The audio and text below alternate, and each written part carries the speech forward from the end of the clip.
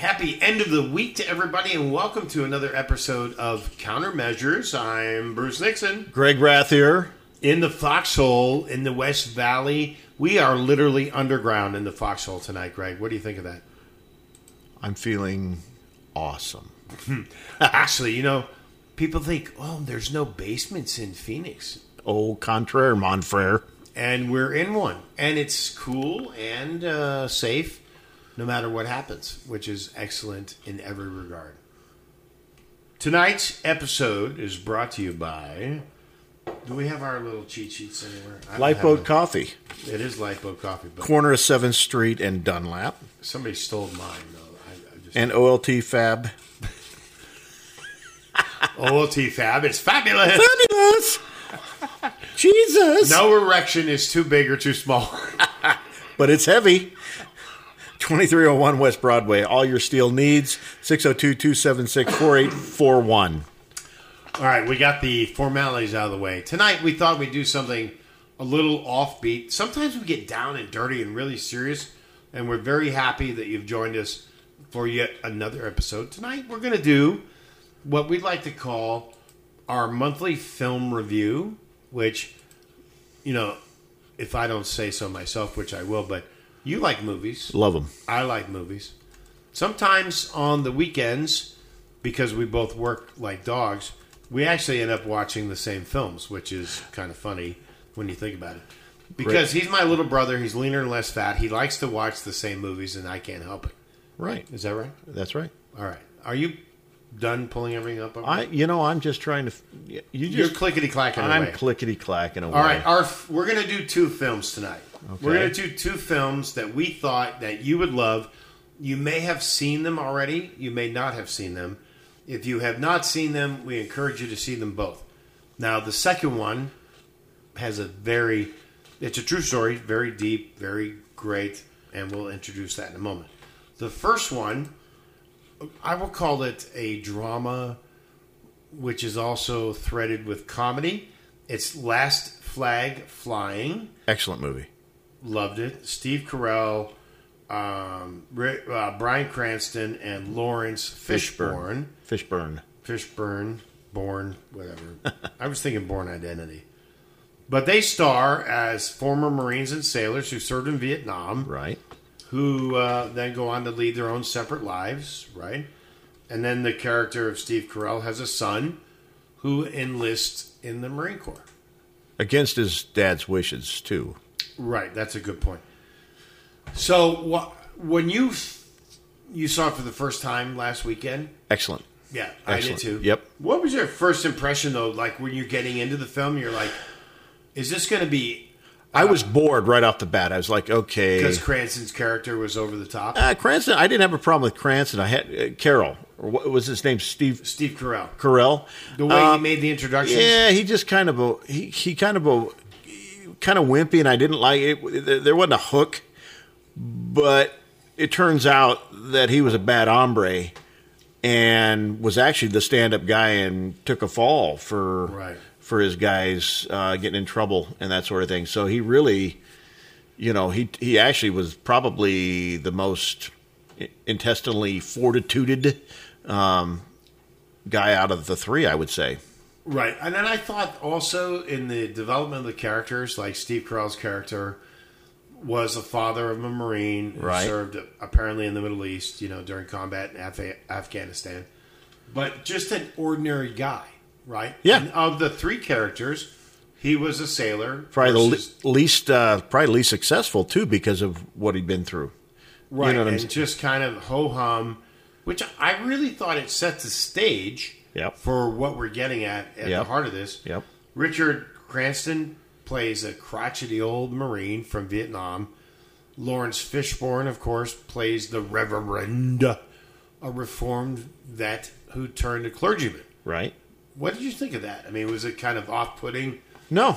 Well, no, absolutely not. I would imagine seeing death and destruction and carrying some of the guilt that they carried with what had occurred with their buddy that died and, how miserably he died and, that sort of thing. I think it was a natural progression for him to to find Jesus and to seek forgiveness. I mean, that's one of the key neat things about, finding Christ is to be able to set that guilt down, because everybody's got it, And so I really enjoyed that part of the movie, frankly.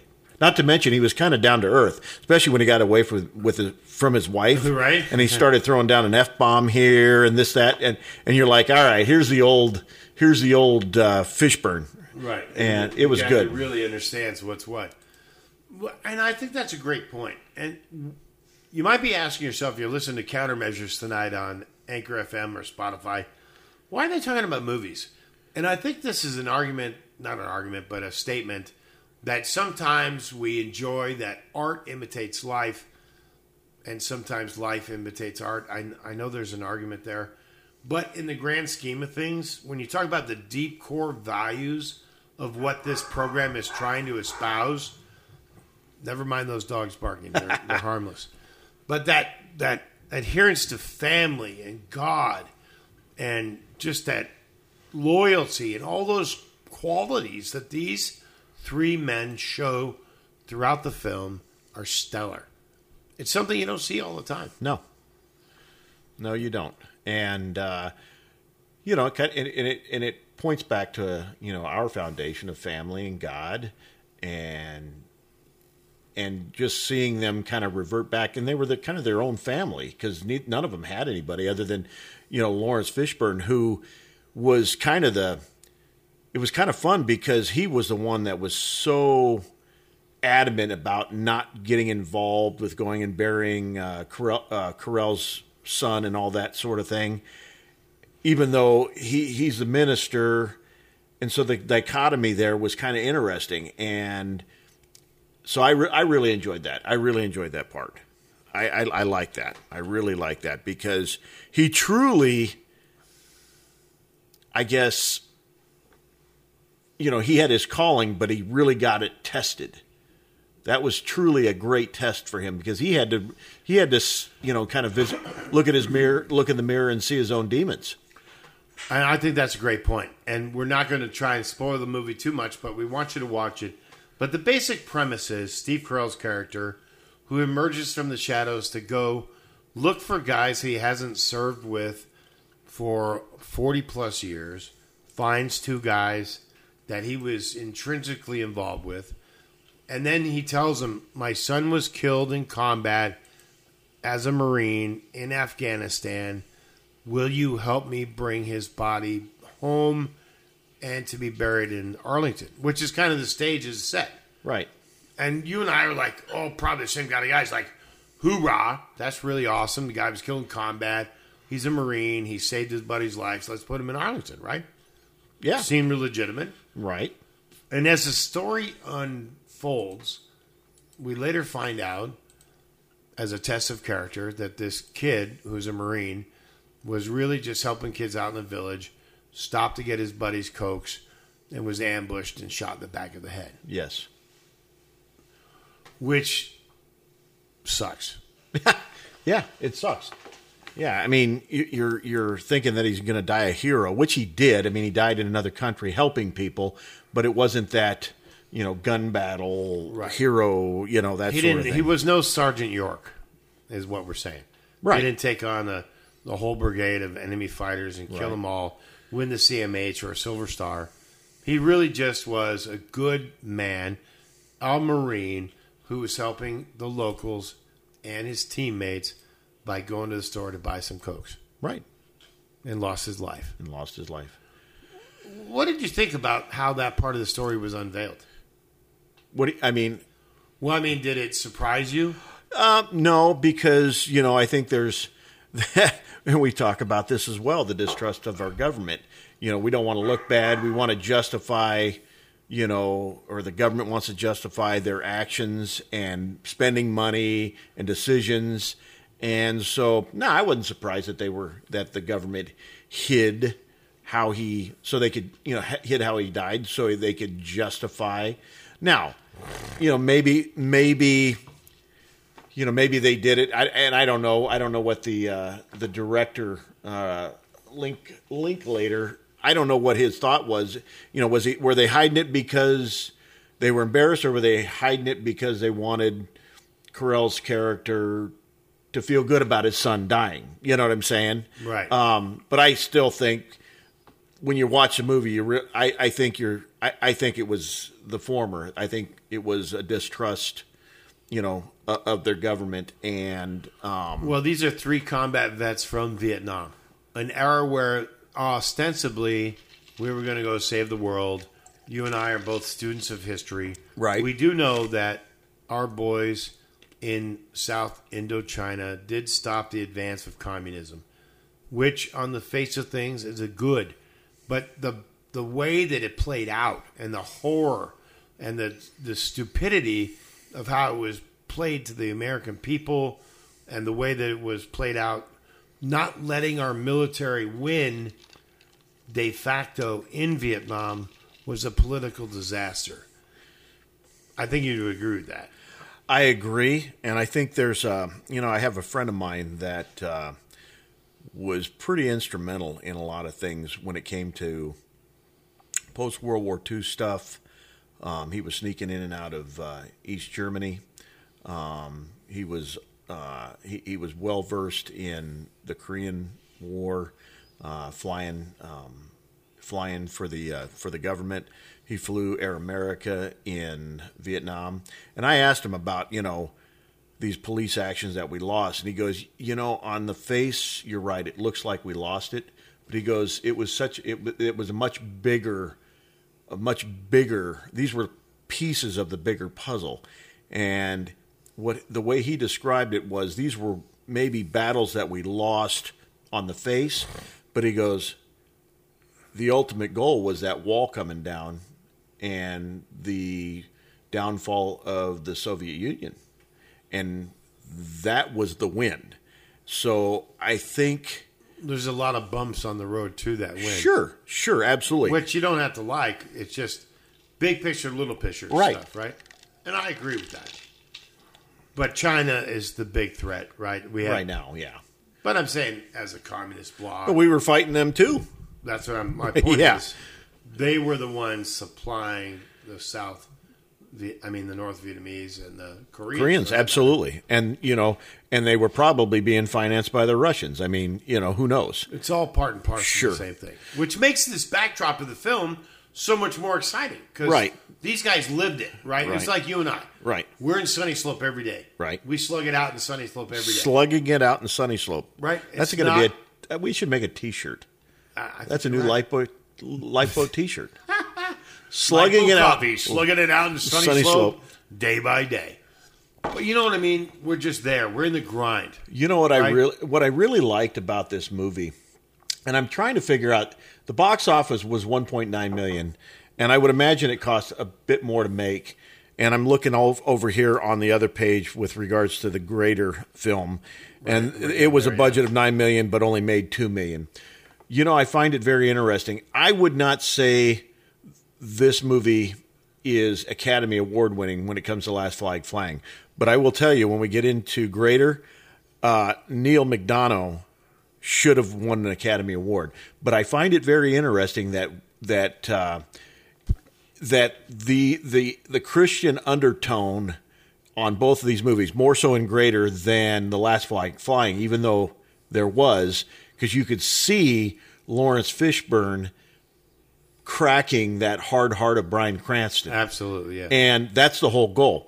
But God forbid we talk about God on the big screen, because nobody wants to talk about that.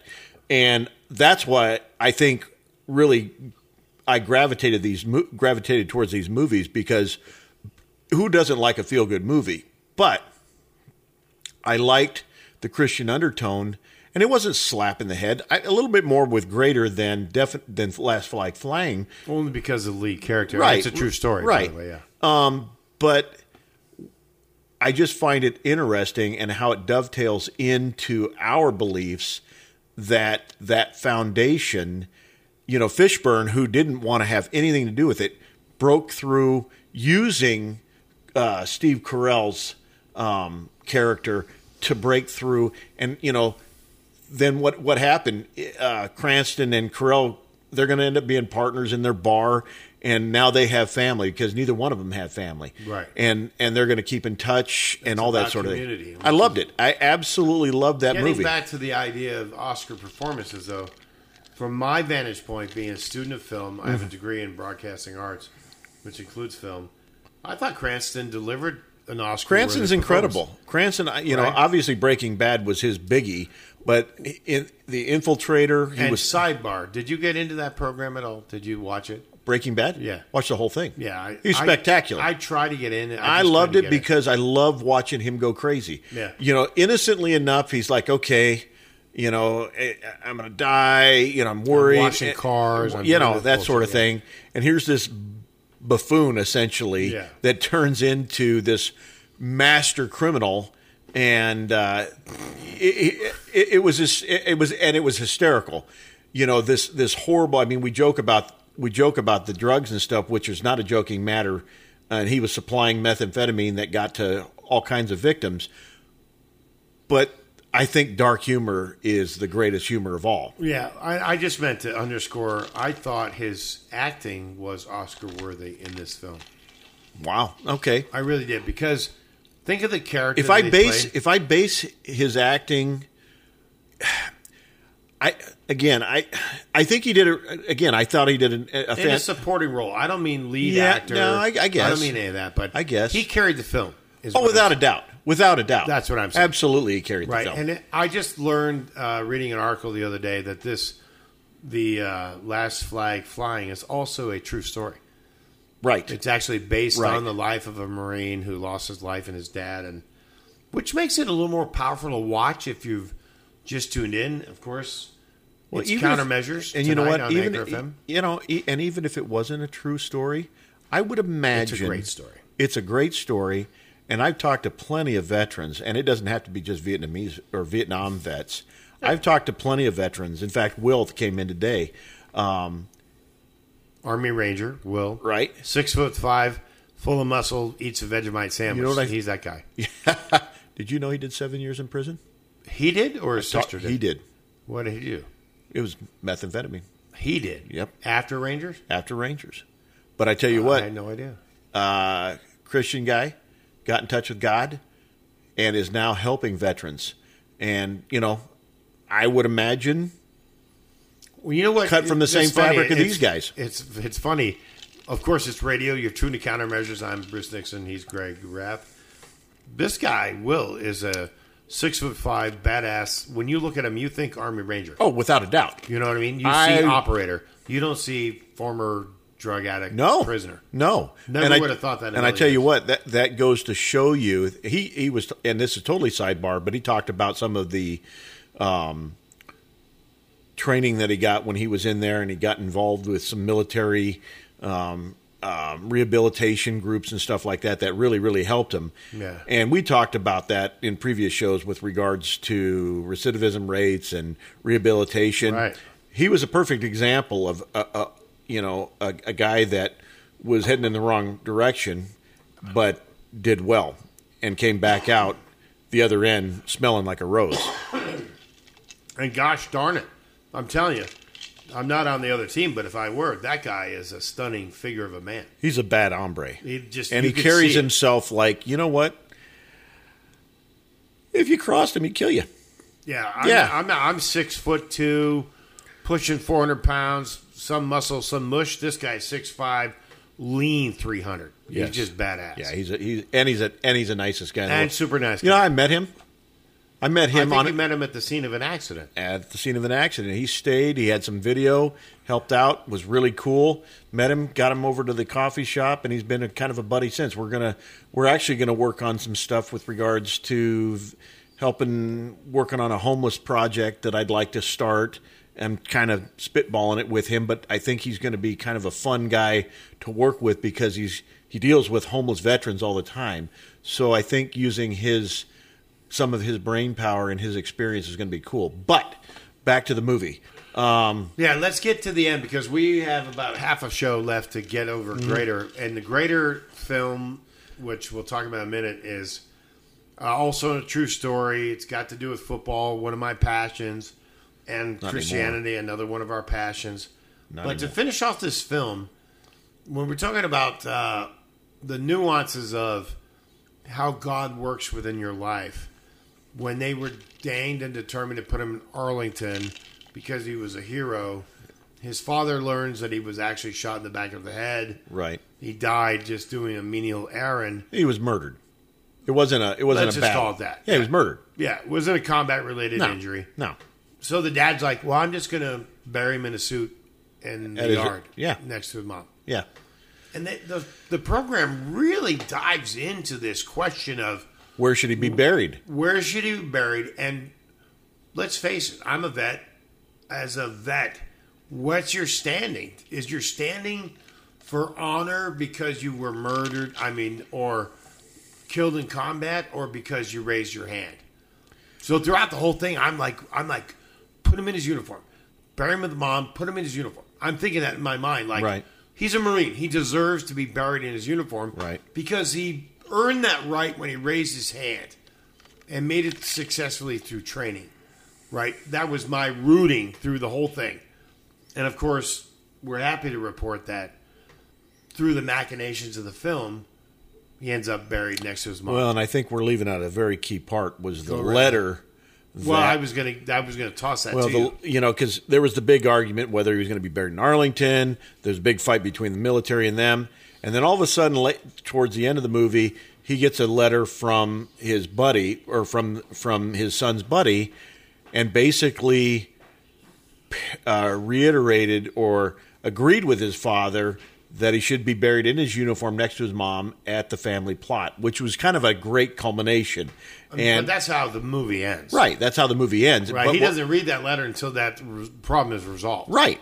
So, Everybody's pushing him. and I guess my point is, he's so worried about his son, and he's worried about his, losing his son. I guess he doesn't realize until that he reads that letter how he and his son truly think very much alike. Right. And I bet that was a huge relief in Steve Carell's, or in real life, in that character, the relief that he and his son were on the same page, and that even though he went through all this misery in Vietnam, he went to the brig for a couple of years for doing what he did. But I think reiterating to him and confirming that he was a good dad. I think that was the quintessential exclamation point to this film. That through all this tumult, this really, we want you to watch it, but you got to watch the whole it. thing it's filled with laughter and joy. And I bet you guys are all surprised.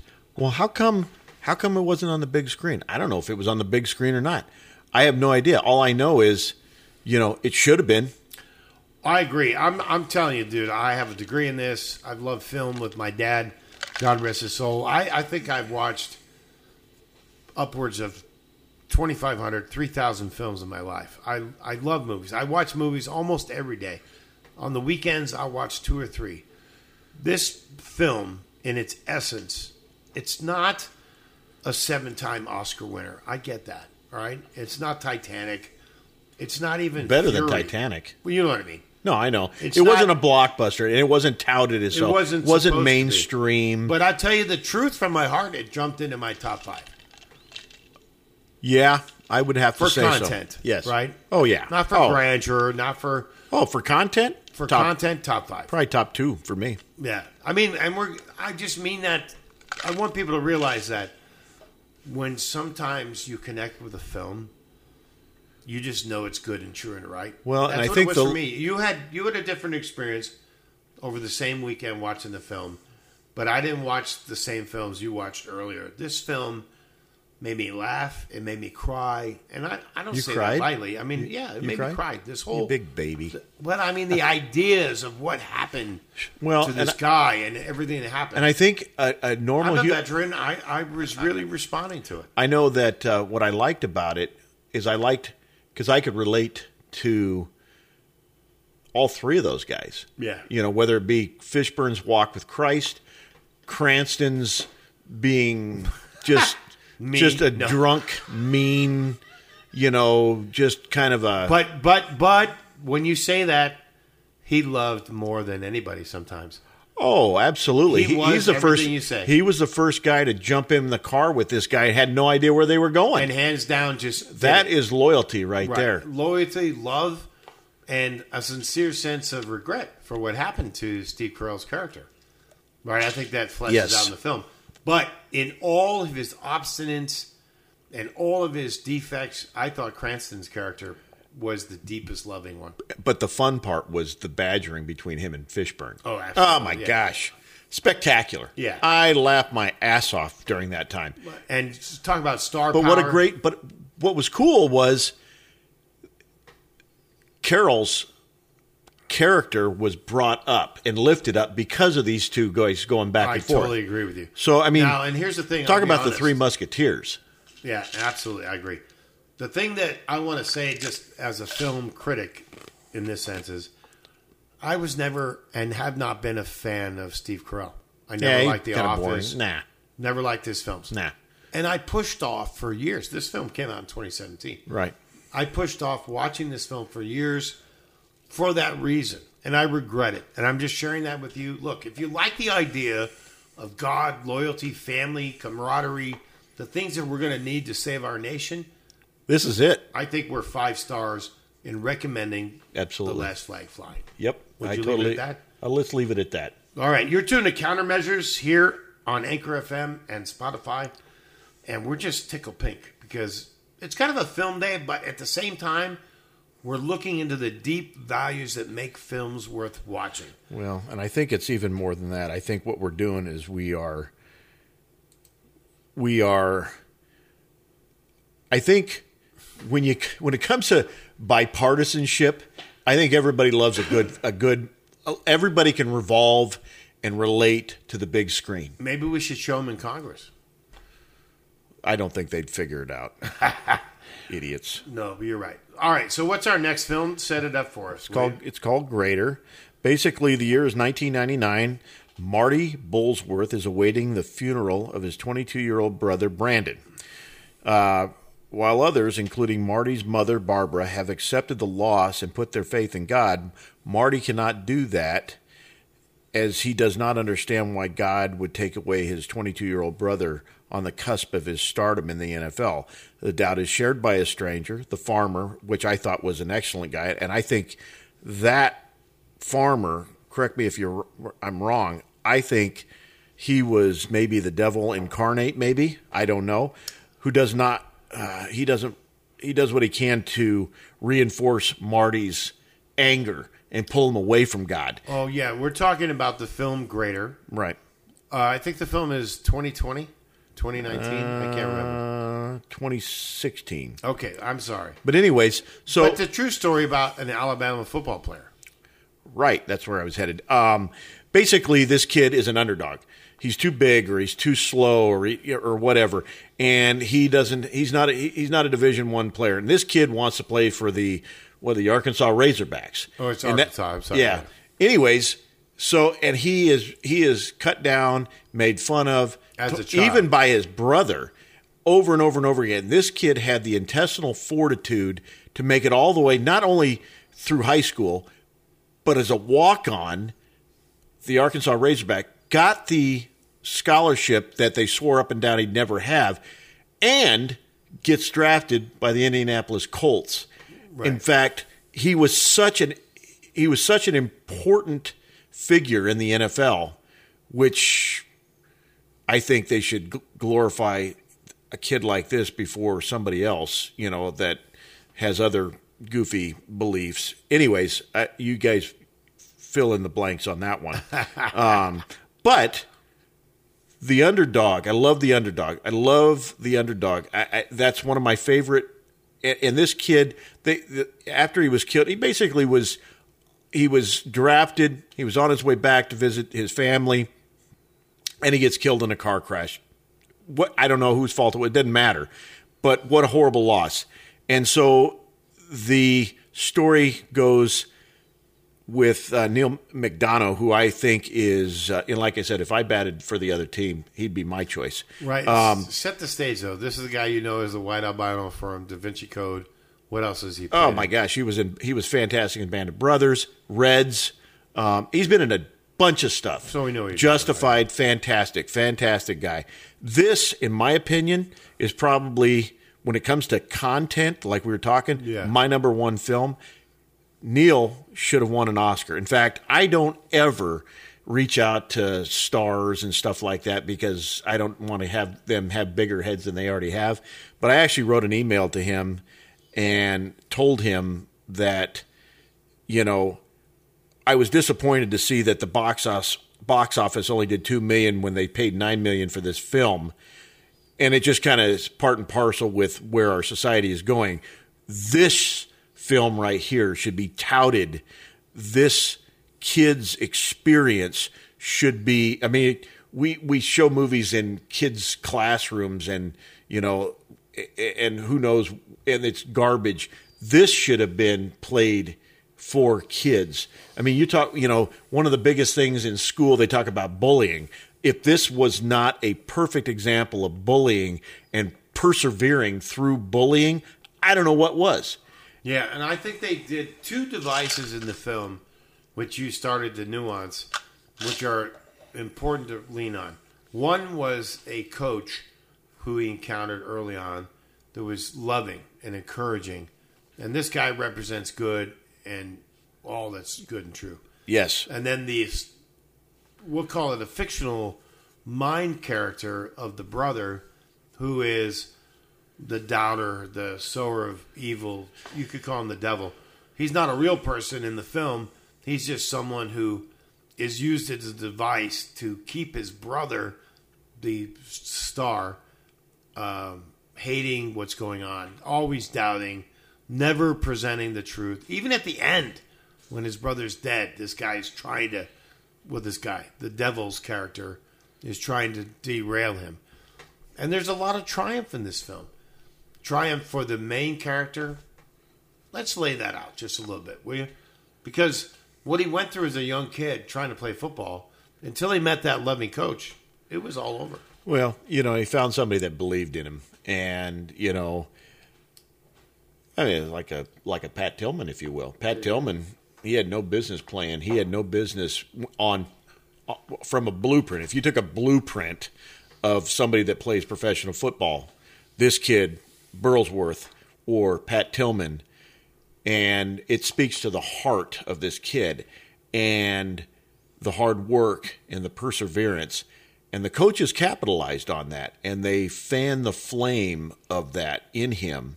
And you know what? His belief in God and his support from his mother, and even the brother, who was a Debbie Downer, still loved his brother. And what I thought was a kicker was he was 17 years older than him. So he was more of a father figure because the father was a drunk, remember? I do. But I really enjoyed how the Neil McDonough's character reconciled with his father, prayed over him on his deathbed, and you could see him getting closer to God throughout the movie. That was really cool.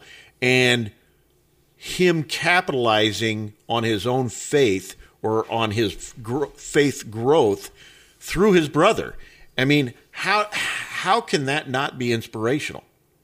How can that not be inspirational? No, I agree wholeheartedly. I think that the whole interior of the film is just a struggle between light and dark.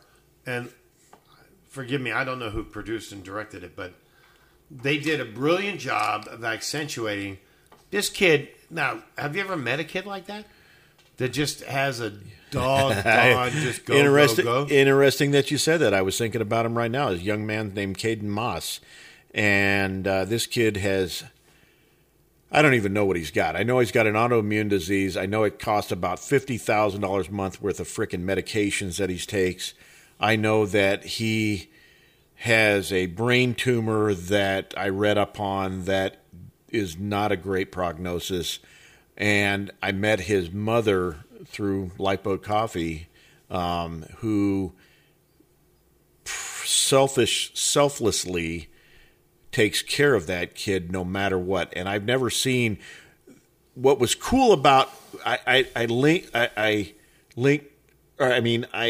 look at Tara, his mother, and the coach. Mike Bender was his name. That's according to Wikipedia here that I'm looking at.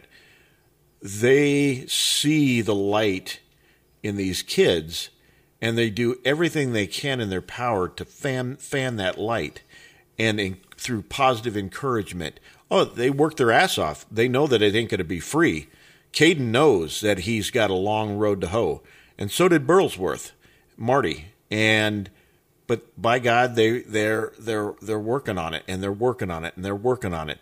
And the lesson to me, I remember when Caden's mom came up to me and said, that Caden thinks I'm some sort of mentor to him.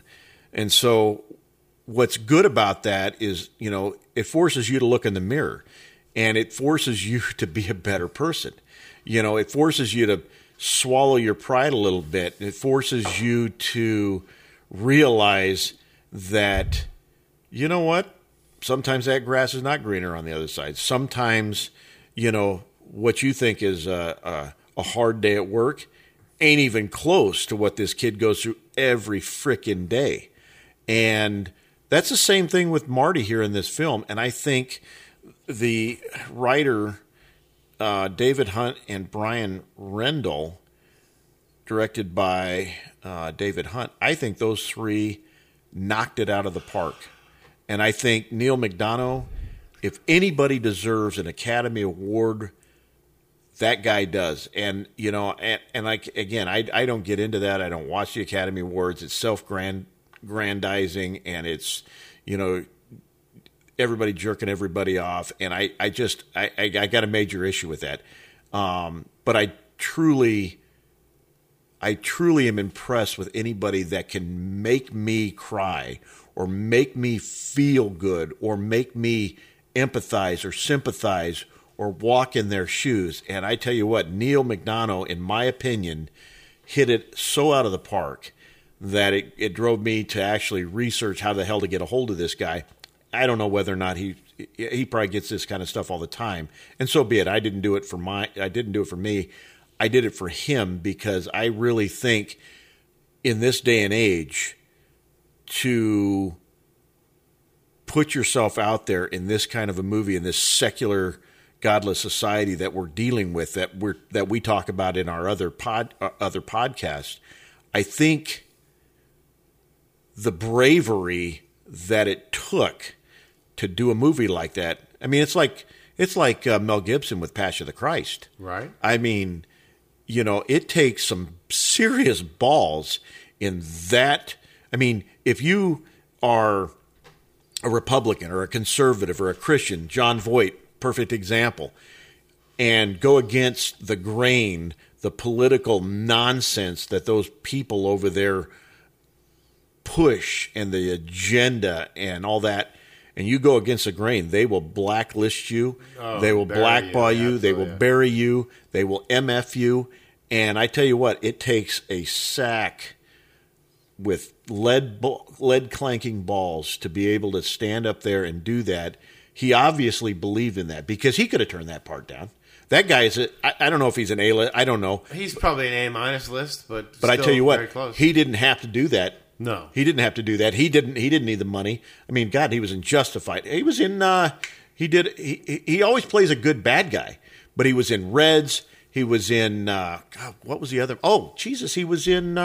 What's the new one? The one that's in Montana with Kevin Costner. Yellowstone. He was in Yellowstone last season. He was a bad guy in that. Fantastic actor.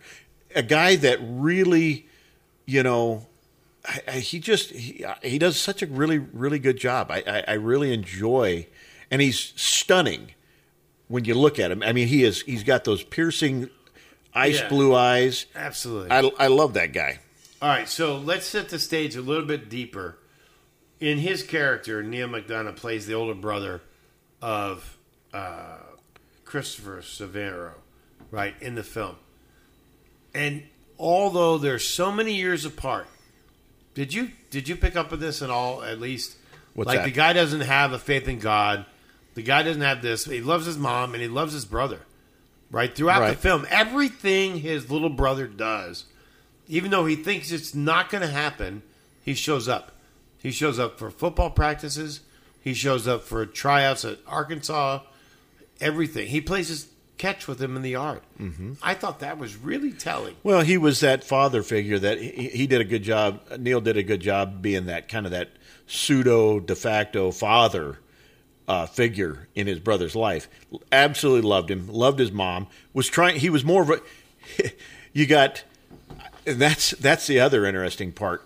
You got idealism versus realism on high in this movie. I mean, idealistically, you work hard, you can accomplish anything you want.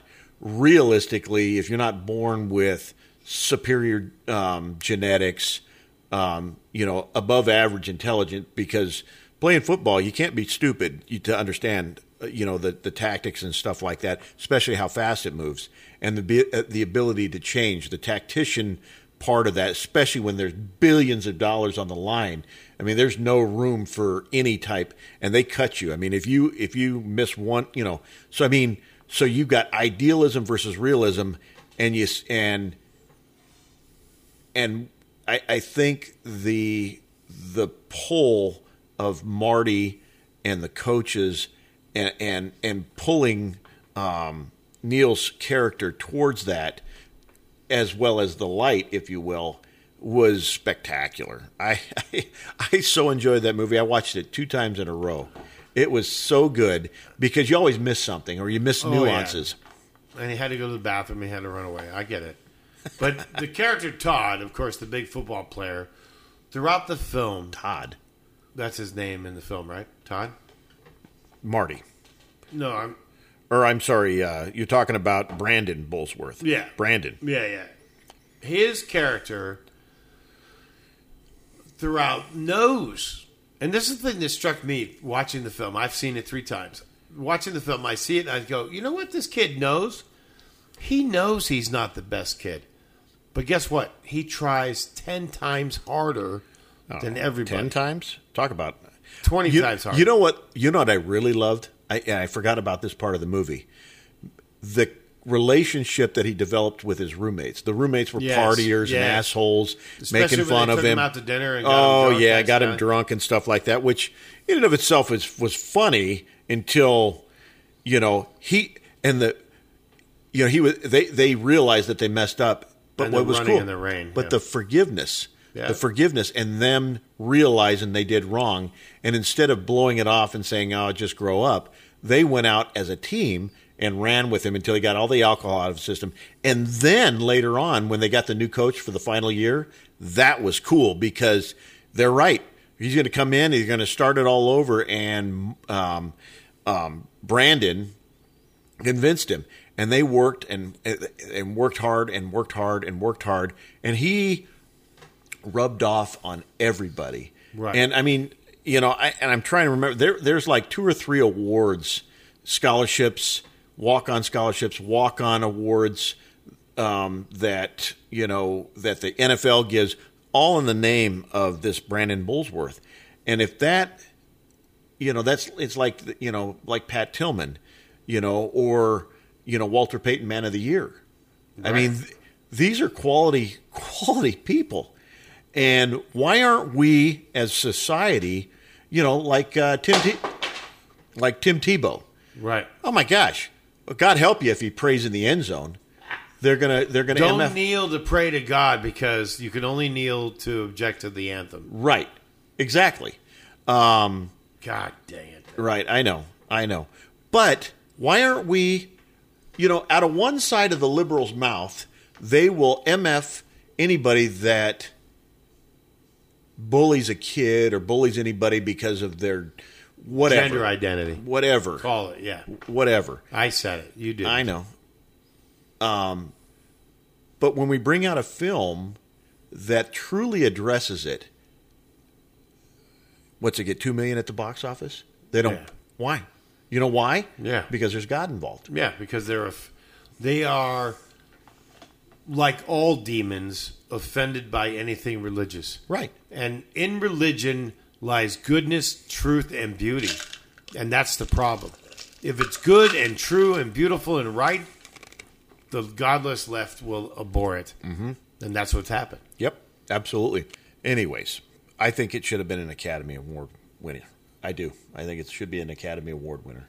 I think Neil did such a great job. In fact, this Christopher Severio, nice kid, not a very good actor. I wish they, but I think Marty. Which was his character? What's that? Which character was that? That was Brandon. Oh, that was okay. the kid.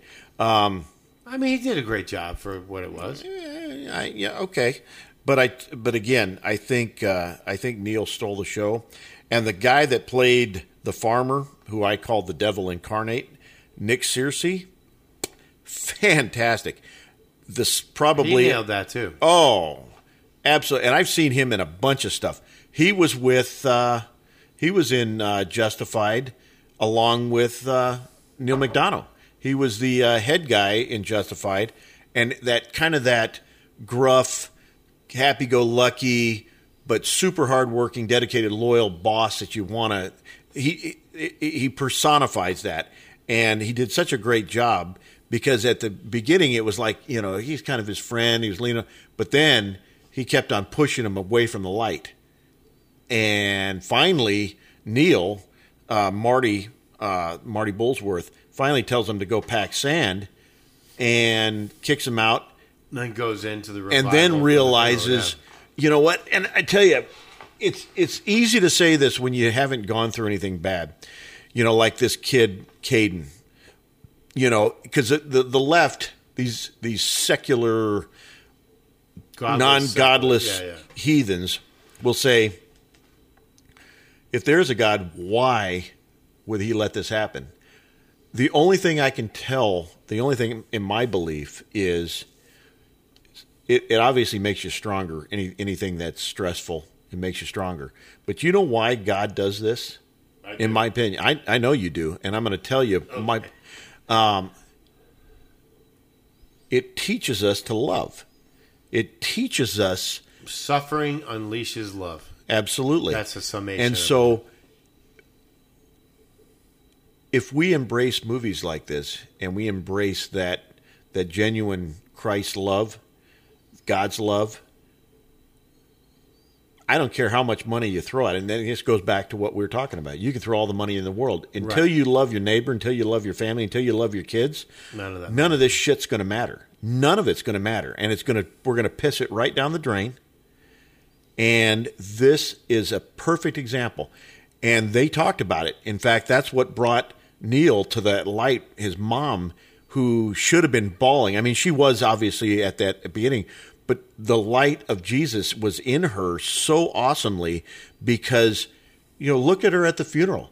And she was able to get Marty to finally go over that hump and realize that it was, life is just a drop in the bucket of eternity. Right. And I love that because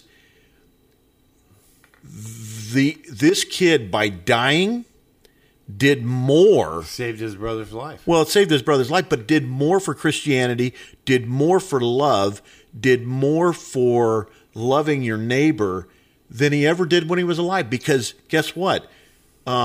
He's in the best place. I mean, you don't think he's not sitting at the right hand of Jesus? If he's not sitting with Jesus, then I don't want to be right. Right. I mean, that's the kind of thing it is. Yep. But you're absolutely right. It was good in and of itself.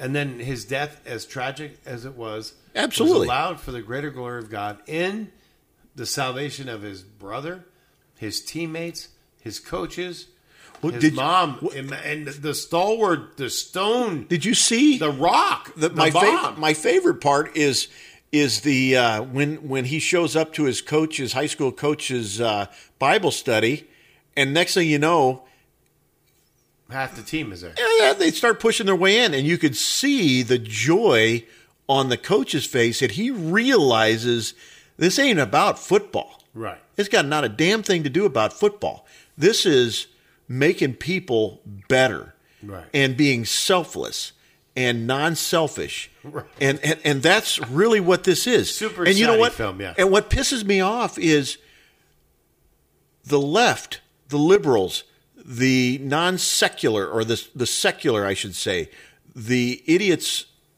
in Hollywood, they preach it, but they don't practice it. They'll be the first one to MF you for not loving your neighbor. But if only when they can steal your tax money. Yeah, right. right. Or when it suits them. Right. If That's they're able what to it is. take your money as a wage earner and give it to somebody else, if they steal from Somehow people, that justifies. well, that they feel great about that. Right. The whole thing is they can steal your money, give it to other people, and call themselves compassionate, which is such a false paradigm. Absolutely. But you're right. That's what it is. But all of a sudden, you got this kid, Marty Bullsworth, who is the epitome, selfless, doing it for the right reasons. And focused like a mother.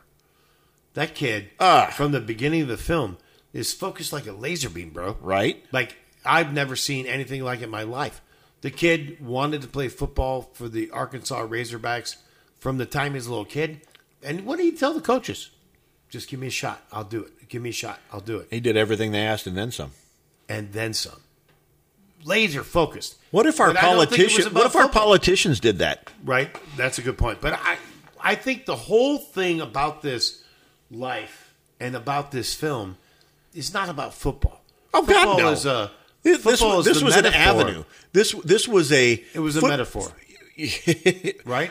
For the guy's whole life. Right. Like, he's so focused on making there's nothing about this film that isn't awesome, but just the focus of this kid to say, I'm going to do good and true and right. And you know what? The love of a mom. Did you pick that up in this film? How could you not? Well, the How could you mom not? this is making me Oh, laugh. well, The mom she's- gave him nachos and Twinkies, and he'll be fine. Right. He's going to be fine.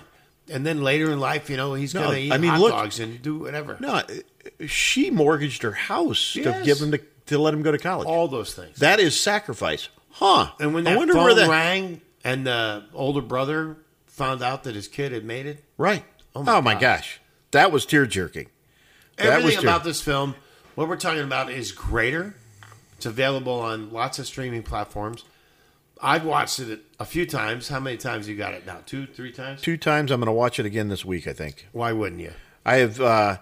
It's interesting. I was over at Tara's house the other morning. Just brought over some lunch or whatever, just to stop and see the kid.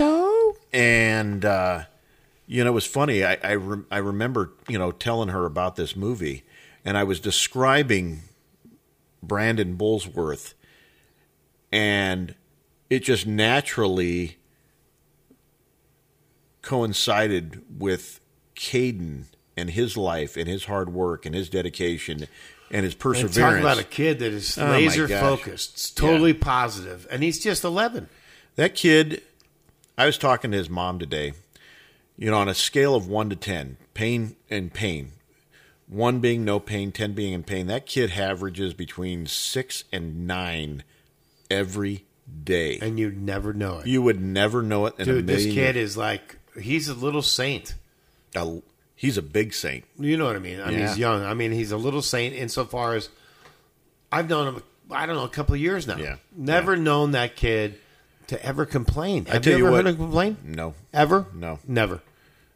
Now, Mom, she'll complain a little Well, bit. no, but I'm saying, Tara, if you're listening, in I the grand apologize. scheme of things, we know a kid who is like this other kid from Greater.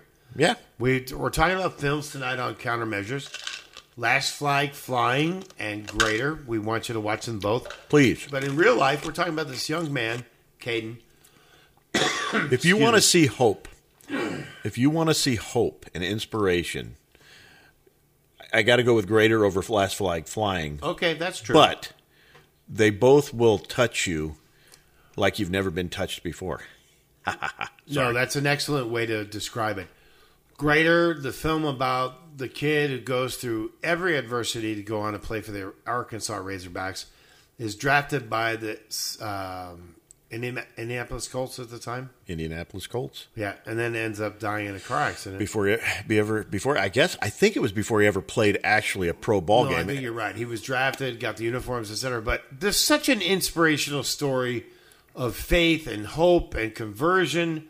Love everything about it. In Last Flag Flying, talking about old dogs, and I'll just say it like this. We're talking about guys like you and me. We've been around. We got some wrinkles. We got some stuff going on. I got no wrinkles. We got some stuff going on. Let's be honest. Yeah. But I got a son old But you know enough- what? And you touched on it. You ever been in church I have been in church a couple of once or times, twice. and sometimes, and every time my minister is talking, it's like he's looking right at me, talking to me. I'm like, And he is. how the heck does this guy know? How does he know? But you know what it is? It's the Holy Spirit, yeah. No, it's not that. What it is everybody's got issues. Everybody's got problems. Everybody's got challenges. And you know what? He's talking to everybody. And we're all in the same boat. You're It may right. be you have problems with a kid or I have problems with a wife or whatever. But the fact still remains is everybody's got these challenges. Everybody's in the same boat. I agree. And so he's not really talking to me. He's talking to all of us. He's and talking we're- about truth right. and goodness and beauty. I have a son who's old enough to raise his hand to be a Marine. I have two sons, actually, that could have done that. I really identify with the last flag flying because of that. But more so, I'm a football guy. I played so many downs of football, it's crazy. I listened to, and I watched Greater 3 times to watch the football and think, my God, this is the dedication that it takes to be awesome, right? And these things are good and true and right. And I think you'd agree, Greg. They touch your soul. Oh, without a doubt. And they Without make a you doubt. nicer and kinder and more gentle. Well, at least one of us. I'm just saying, right? I don't want to be too soft on the program. I'm just saying. Well, that's okay, though. Would you agree, though? Well, there's nothing wrong with being soft on the program because that's kind of why we did it. We're hard on people that are in charge of our country, in charge of our local government, in charge of things that, and we MF them pretty hard, and rightfully so because they work for us and they're working for our money. But those people that that we're talking about could take a lesson from these young men and these guys that served in Vietnam, and try looking in the mirror, guys. Neckbeard guy that likes to carry a rifle and, go take a look in the you're mirror. absolutely right. Yeah, absolutely. Yeah.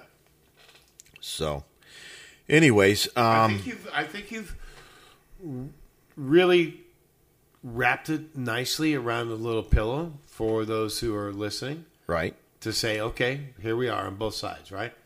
And sometimes you use a pillow and a silencer at the same time, is all I'm saying. Well, I thought the pillow is a silencer. I'm saying.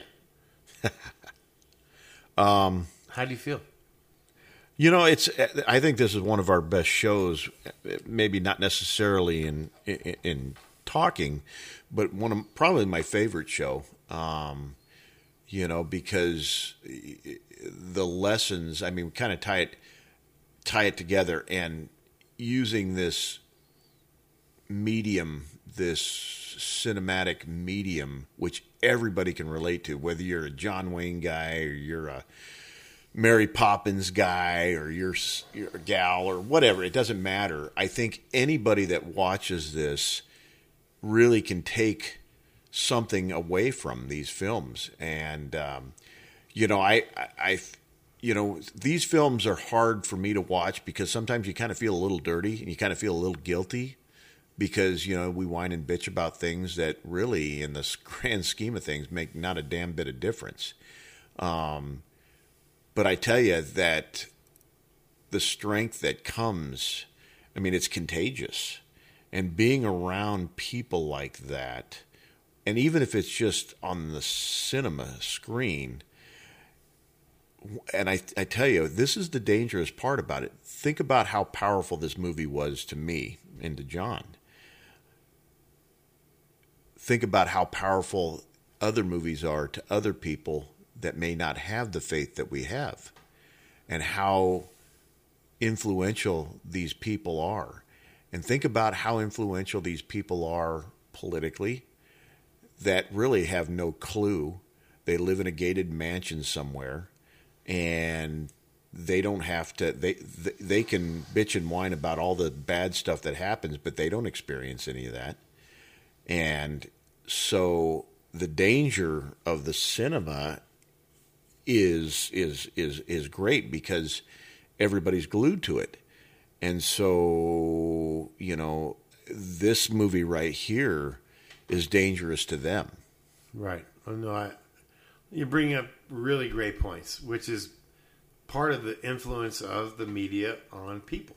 Oh, right. geez. And our hope is that folks that are listening to Countermeasures are at least politically, intellectually, emotionally, spiritually on our side, because the other side has just the same influence. And I tell you, one of the things that, and that's the hard part too with this, is we talk about being on the right side or the wrong side. I think there's people on the wrong side that could be on the right side very easily if they would just listen to their conscience a little bit and watch some of these movies and realize there are bigger things and more important things out there, such as the family, such as your kids. Think about how influential this movie could be on a young man or a young woman that has maybe a physical or mental ailment. And I encouraged Tara to sit down and watch this movie before, and then let her son watch this and see that there are people that are in the underdog situations that still prevail. Right, and I think you're drilling down on the quintessential question of the day. Like, do you have an informed conscience? If it's informed, how is it informed?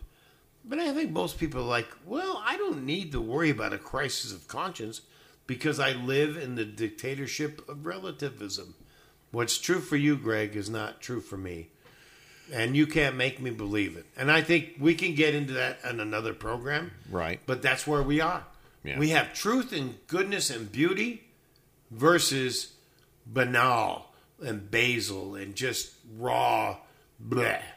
Right? And I think that's pretty stark. Right. But we can observe it. Sure. No, I agree.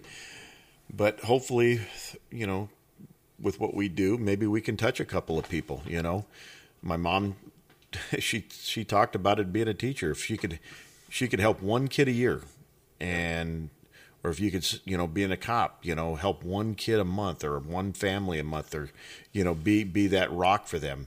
Maybe this huge difference. Maybe this film, maybe Neil's performance will touch somebody's heart, and maybe that will blossom and that will Doppler effect out and touch other people. And that's really... I'm going to say that's a big amen to that. But I'm going to say one kudo, you don't know what's coming. But I've known you now for quite a while. 2 years, I'd say. Yeah. And for those who are just tuned to Countermeasures, Greg is the lieutenant with the police department, Phoenix. What you do in our little community as an example of what we're talking about, and I'm not here to blow sunshine up your ass. I'm saying from me, mano a mano, watching you interact with the community in my little space, which we call Lipo Coffee in the little Sunny Slope community, that one-on-one engagement that you're able to provide with people in real time, I step back and I go, you know what? This is really what I always envisioned community police work and liaisoning with the public was always about. Like that true, I don't know you, but I want to get to know you and I love you and let's talk about real things. And I just want to say thank you because I've watched this stuff and we talk about things and we get in this program stuff and movies, but in real life, you're the real deal. And I just want to say thank you. Well, that's humbling. And we've been good friends for a long time. And, I've learned a lot from you too. And your passion, I guess that's one of the reasons why we kind of gravitated towards each other, is the passion for what's right and good and beauty is, and when you come across somebody that is like-minded, as sickly humorous as we can be sometimes, I think, right. I think the growth that comes from that is very important. And if in some way you can you can pass that knowledge on, or at least have some sort of positive influence in some person's life. I guess that's really what it's all about. Right, and I think this is a small little dip into that, but I'll finish tonight because we're over time. Yeah. But I'll say, for what you do in our community, from my vantage point as a business owner, a property owner, and you're just not just my friend.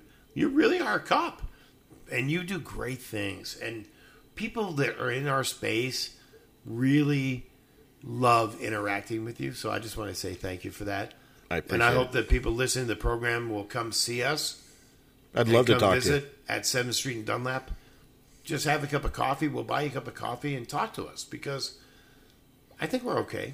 I think we're doing a great job. But really, seriously, dude, you knock it out of the park, and I'm happy to be here. We're happy that we have a program, and it's a nice program. Yeah, I agree. The neighbors have nice things, and so do we. Oh, that's a great inside joke that we'll never ever tell you about. You can guess about that all you want. All right, well, we're over time. What do you want to Amen. say? Anything? Anything. Okay. Good night, everybody. Thanks for coming. Take care. All right, bye-bye. Bye-bye.